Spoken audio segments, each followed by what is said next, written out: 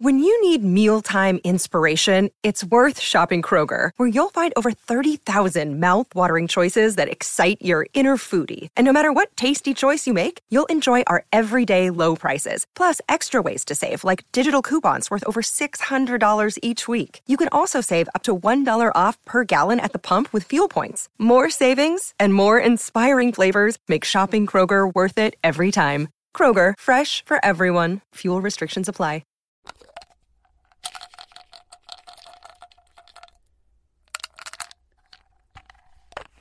Meditation is a practice that's been around for thousands and thousands of years. Yet there's still a huge misconception about what it really is. Most people like to associate meditation with a monk sitting on top of a mountain, cross-legged, staring into the horizon. But in reality, it's actually something that everyone can do and everyone can benefit from. There's even been hundreds of studies that prove this. Here's some of the benefits, and there's links to the sources and studies in the description below. To understand what meditation really is, we have to look at our own lives first. There's something that we're doing every single day for the majority of the day.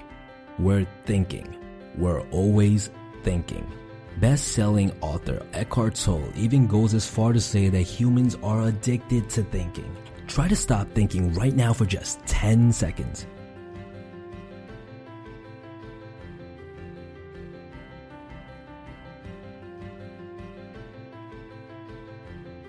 Chances are, unless you've been practicing meditation for a while, you had at least a couple of thoughts pop into your mind during this brief period of time. You might say, well, thinking isn't a bad thing, it's good.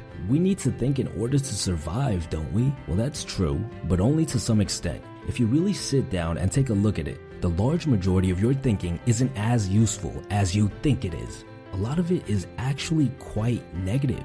Just to prove a point, I took the privilege and sat down with a pen and paper for 5 minutes and recorded as many of my thoughts that I could. I had a total of a whopping 2 thoughts that I would consider to be either positive or constructive, while on the other hand, I had a total of 11 thoughts that I would consider to be negative and not constructive at all. They also have a direct correlation with how you feel.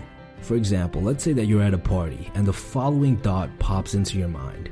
What am I doing with my hands? I should be talking to people. Am I being awkward? And all of a sudden, you're feeling anxious. Another example. Let's say that you're on the train and somebody steps on your shoe by accident. You start thinking, he didn't even say sorry. How dare he? What an asshole. And all of a sudden, you're feeling angry.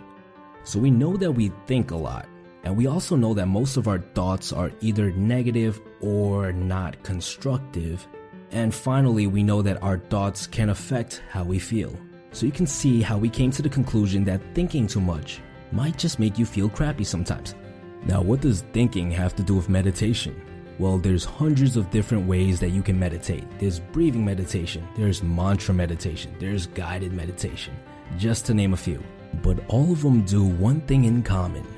They teach us how to slow down the amount of thoughts entering our mind, as well as the speed of which thoughts enter our mind. And with practice, you can even reach points where you have no thoughts for short periods of time. And this is why meditation has so many benefits. When you think less, you become more in control of your emotions. When you practice meditation, you're basically teaching your mind how to turn off your thoughts like a switch. So the next time somebody steps on your shoe and you start thinking, how rude, you can just turn it off. You can control whether or not you want to get mad.